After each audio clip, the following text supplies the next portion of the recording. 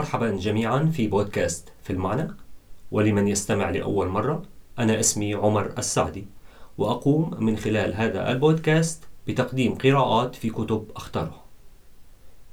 وقبل أن أبدأ الحديث في موضوع حلقة اليوم، اسمحوا لي بتوضيح موجز قصير.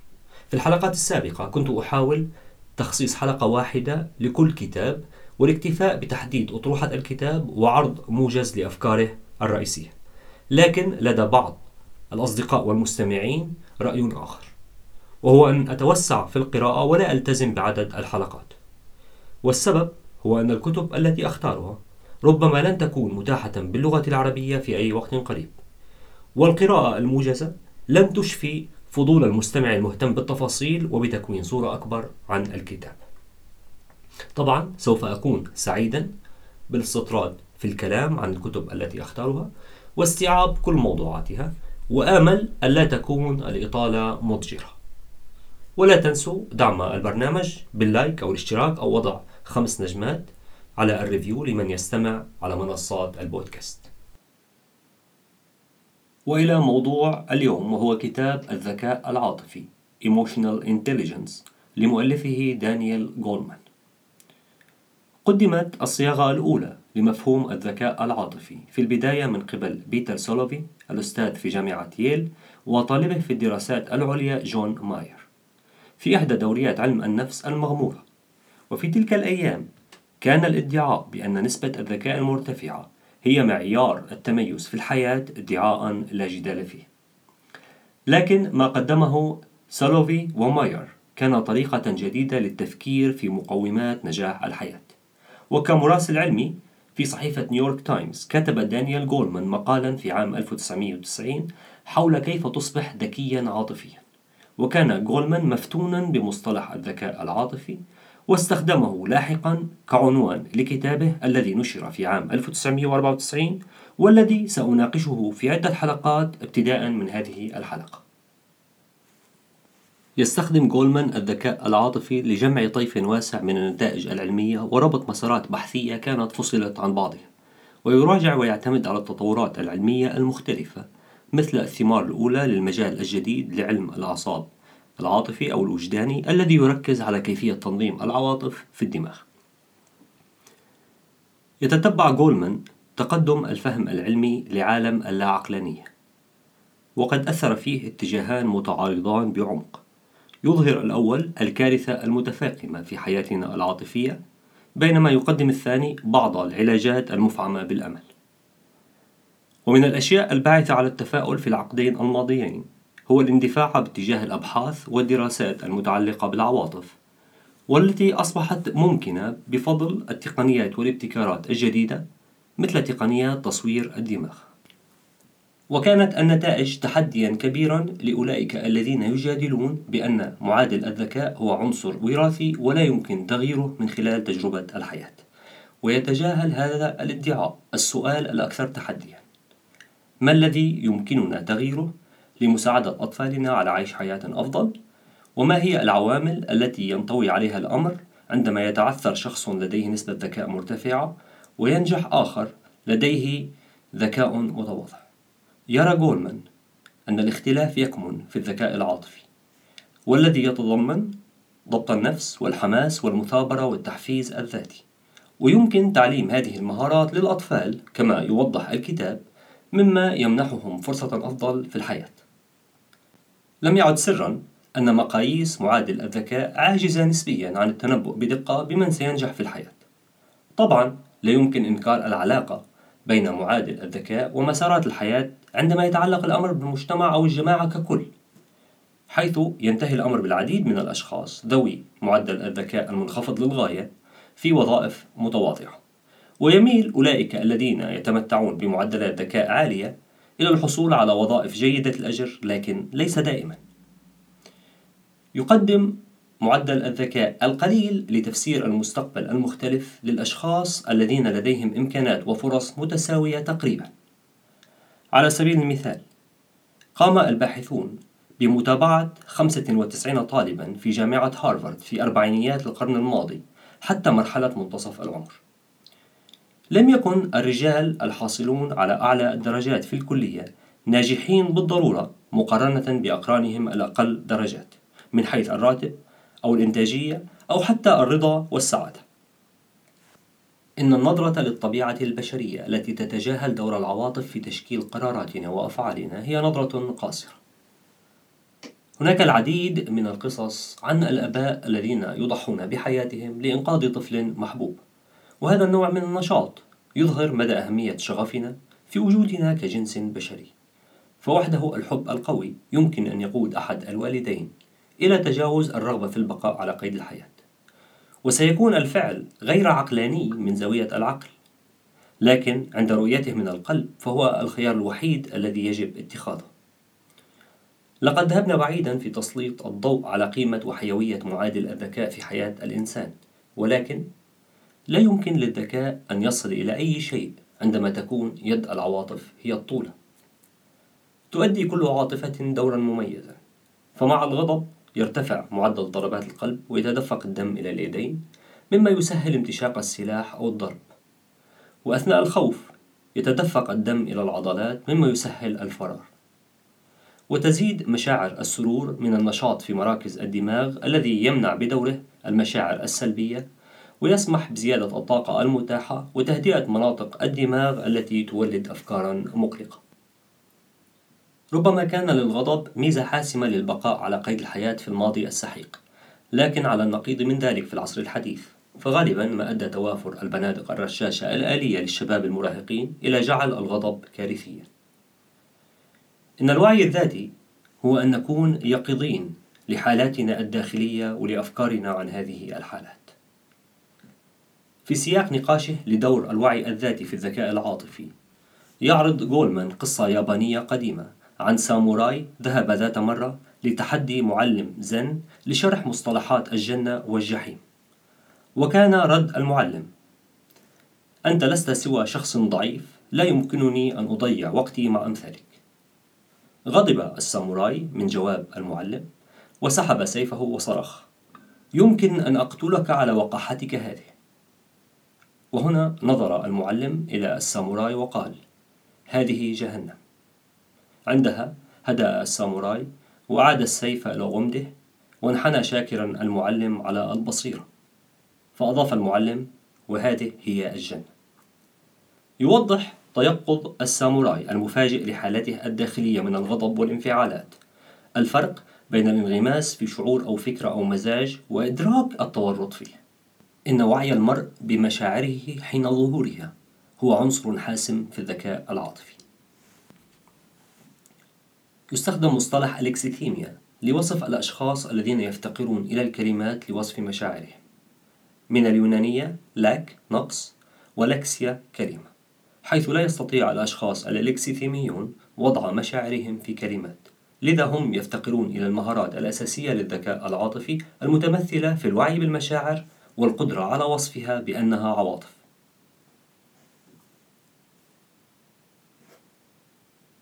قال أرسطو: يمكن لأي شخص أن يغضب، وهذا أمر سهل، ولكن أن تغضب من الشخص المناسب وبالدرجة المناسبة وفي الوقت المناسب وللغرض الصحيح وبالطريقة الصحيحة، فهذا ليس بهذه السهولة. لآلاف السنين نظر إلى إجادة التعامل مع العواطف وعدم الانقياد للشغف والهوى على أنه فضيلة، ومع ذلك نادرا ما دعت تعاليم دينية أو فلسفية إلى قمع المشاعر، لكنها نادت بكبحها. يعتبر جولمان أن التحدي الذي يواجهنا به أرسطو هو إدارة حياتنا العاطفية بذكاء، بمعنى أننا عندما نمارس شغفنا ببراعة فإنه يوجه قيمنا وتفكيرنا وبقاءنا. واستطاع أرسطو أن يرى أن المشكلة ليست في العاطفة بل في ملائمة العاطفة وتعبيرها. لنفترض أنك تقود على طريق سريع وحاول سائق آخر تجاوزك بطريقة محفوفة بالأخطار. في مثل هذه الحالة لنفترض أن أفكارك الانعكاسية في تلك اللحظة كانت هذا نوع من الأفكار سيؤثر بعمق على مسار الغضب، سواء تبعه مزيد من الغضب والأفكار الانتقامية مثل كان يمكنه التسبب في قتلي، لن أدع هذا الأحمق يفلت من العقاب. نتيجة لذلك تتعرق راحة يدك، مع اشتداد قبضتك على المقود، وتتسارع ضربات قلبك مع استعداد الجسم للقتال، وتتجهم عضلات وجهك.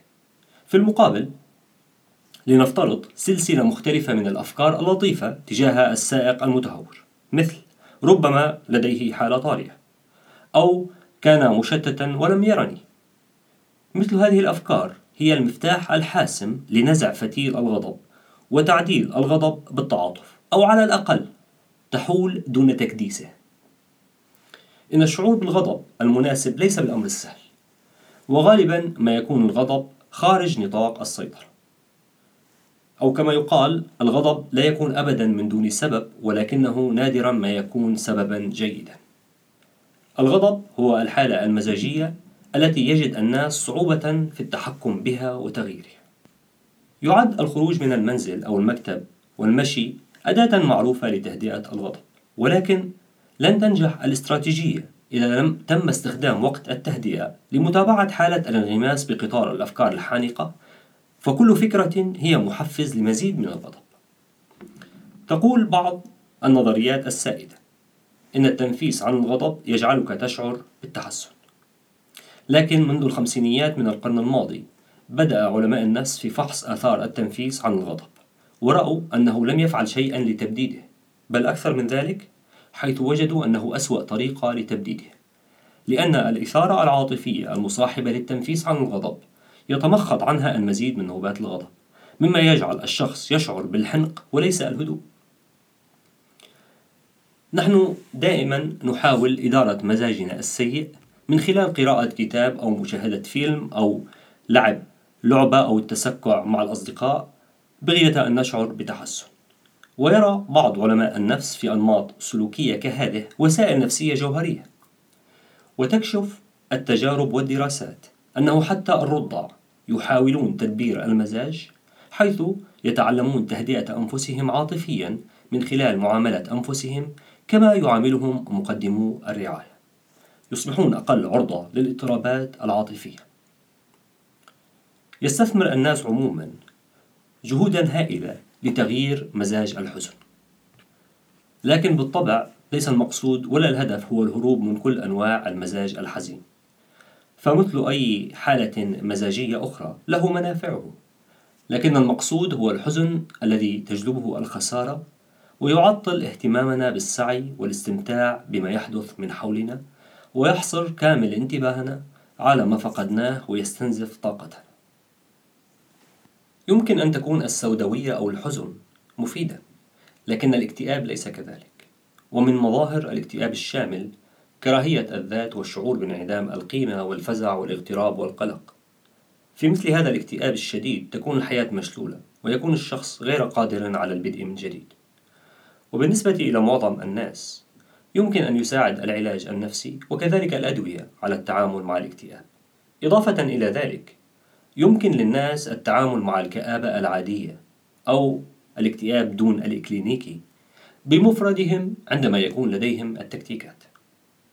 أحد الأساليب الشائعة هو القيام بشيء مع الأصدقاء أو العائلة، مثل الخروج لتناول الطعام أو ممارسة الألعاب أو مشاهدة فيلم. وثمة أسلوب بناء آخر هو ترتيب نجاح غير معقد، مثل بدء بعض المشاريع أو المهام التي طال انتظارها في المنزل. ولا تزال رؤية الأشياء بشكل مختلف أو إعادة الصياغة الإدراكية هي أقوى ترياق فعال للاكتئاب. إن عواقب الاضطراب العاطفي مدمرة للصفاء الذهني. عندما تطغى العواطف على التركيز تشل الاستثارة العاطفية الذاكرة العاملة. لنقل أنك غارق في القلق أثناء الامتحان أو الاختبار. في مثل هذه الحالة تعطل الاستثارة العاطفية ذاكرتك العاملة، أي قدرتك على استرداد المعلومات ذات الصلة بالمهمة. إن الذاكرة العاملة حاسمة في حياتنا العقلية من الكلام إلى التفكير المنطقي. وعلى عكس الجزع والقلق، تؤدي المشاعر الإيجابية للحماس والثقة دورا كبيرا في تعزيز الإنجازات. على سبيل المثال، وجدت دراسات أن السمة المشتركة بين الرياضيين الأولمبيين وأساتذة الشطرنج هي القدرة على تحفيز أنفسهم لتحمل روتين برامج التدريب القاسية التي تبدأ في الطفولة. يمكن رؤية دور التحفيز الإيجابي في الأداء المتميز للطلاب الآسيويين في المدارس والمهن الأمريكية. على سبيل المثال، قد يكون لدى الأطفال الأمريكيين الآسيويين معدل ذكاء متوسط، ولكن بناء على أدائهم ومهنهم كمجموعة، كما هو الحال في القانون والطب، فإنهم يؤدون كما لو كان معدل ذكائهم أعلى من ذلك بكثير. السبب الأكثر ترجيحاً هو سنوات الدراسة المبكرة، حيث يعمل الأطفال الآسيويون بجد أكثر من أقرانهم البيض.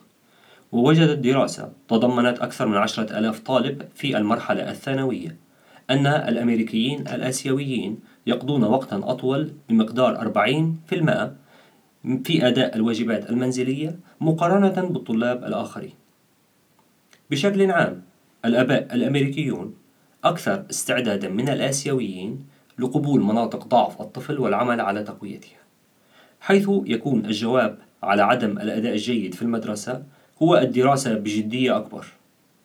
يعتقد الآباء الآسيويون أن أي شخص يمكن أن يكون جيدا في المدرسة بالجهد الصحيح. تظهر حالة الاسترسال في الأداء عادة عندما يواجه الناس مهمة تتطلب أكبر قدرا من طاقتهم وإمكاناتهم.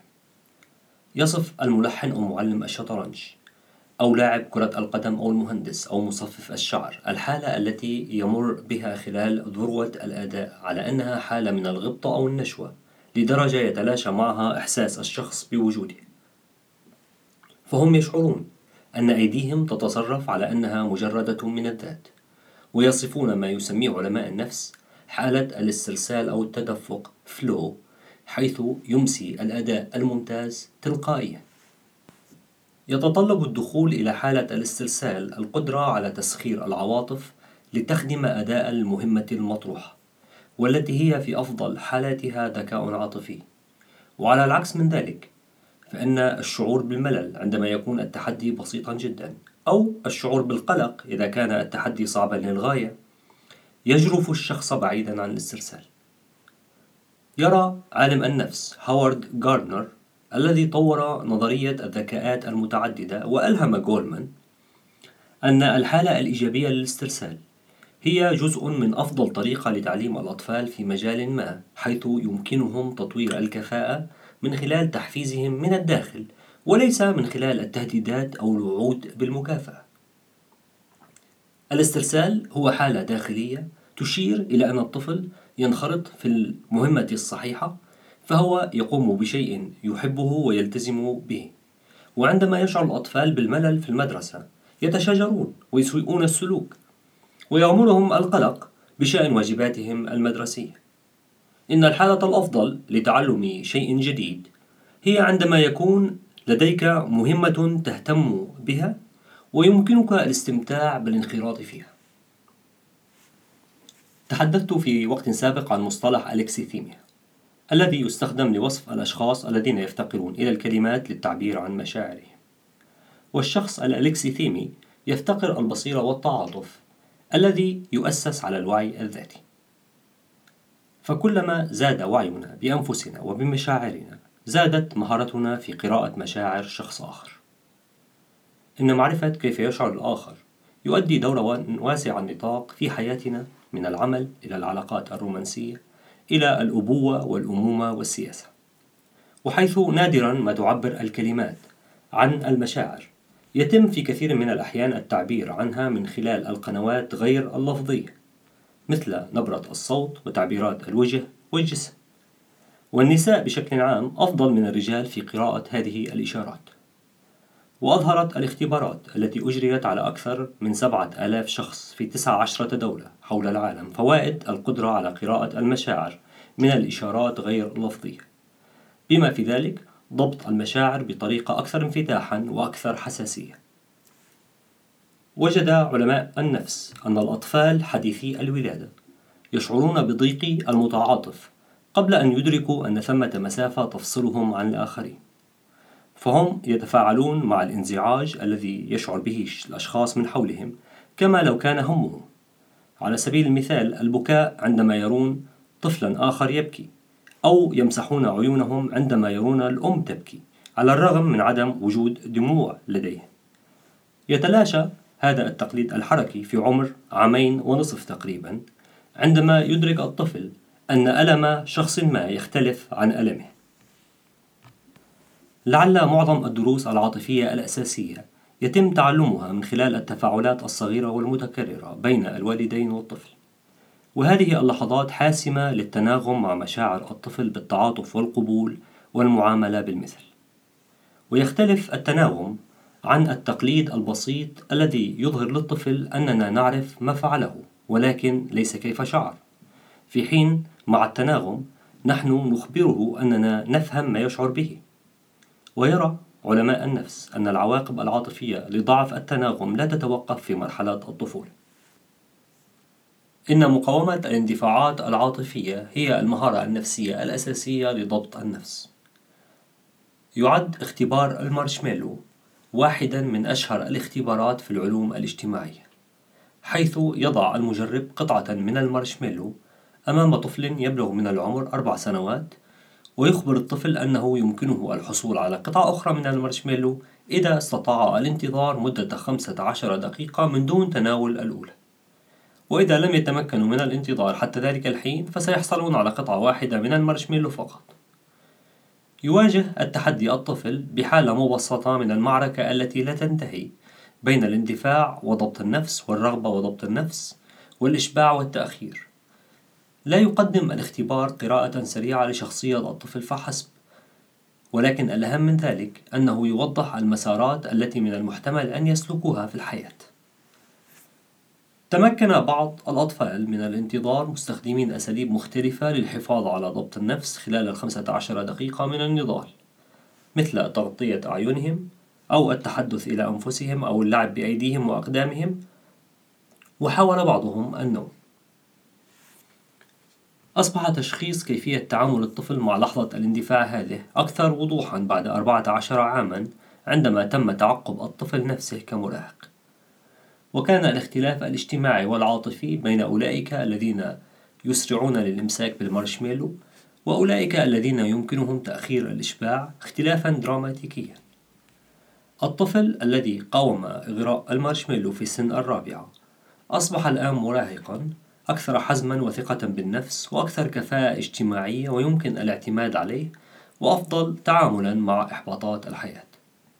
في المقابل، إن الأطفال الذين أمسكوا المارشميلو فور مغادرة المجرب الغرفة صاروا كمراهقين أقل ثقة بالنفس وتجنبوا التواصل الاجتماعي وأكثر عنادا وسرعان ما تزعجهم إحباطات الحياة، وبعد ما يزيد على عقد من الزمن لا يزالون غير قادرين على تأخير الإشباعات. تظهر أرقى مقاييس التعاطف في مرحلة الطفولة المتأخرة عندما يتمكن الأطفال من فهم مصدر الضيق والذي يمتد إلى ما بعد الموقف المباشر، ويرون أن ألم الآخر قد يكون ألمهم، ويمكنهم البدء في الشعور بمعاناة المجتمع أو المجموعة ككل. ويعزز هذا الشعور قناعات المراهقين الأخلاقية تجاه تخفيف تلك المعاناة. يحاول الأطفال في عمر 2.5 تدبير عواطف شخص آخر. ويعرض الكتاب مثالا حيث يلعب شقيقان ينزعج أحدهما بينما يحاول الآخر البالغ من العمر 30 شهرا تسكين أخيه باستخدام تكتيكات مختلفة تنوعت بين المناشدة البسيطة والبحث عن حليف في والدته والربط على جسمه ومحاولة إلهائه إلى التهديدات والأوامر المباشرة. اعتمد الطفل في عمر 30 شهرا على مجموعة من التكتيكات التي جربها مقدمو الرعاية معه في لحظات محنته، من خلال رؤية كيف يتفاعل الآخرون عندما يشعر شخص آخر بالضيق ثم محاكاة ما يرونه. يطور الأطفال ذخيرة من الاستجابة التعاطفية، ولإظهار هذه القوة في الشخصية والتناغم مع الآخرين يحتاج الأطفال إلى الوصول أولا إلى درجة معينة من ضبط النفس التي تسمح لهم بتهدئة غضبهم وإحباطهم.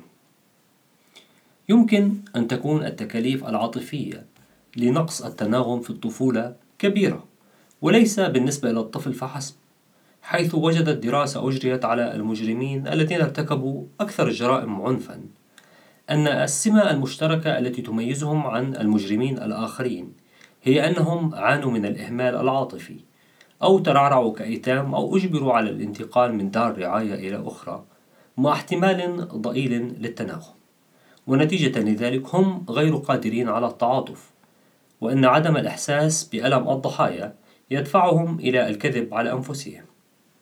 على سبيل المثال، هناك أكذوبة شائعة بين المغتصبين، وهي أن المرأة تريد حقا أن تغتصب، أو ادعاء الآباء المسيئين أنهم لا يؤذون الطفل، إنه سعي لانضباط جيد.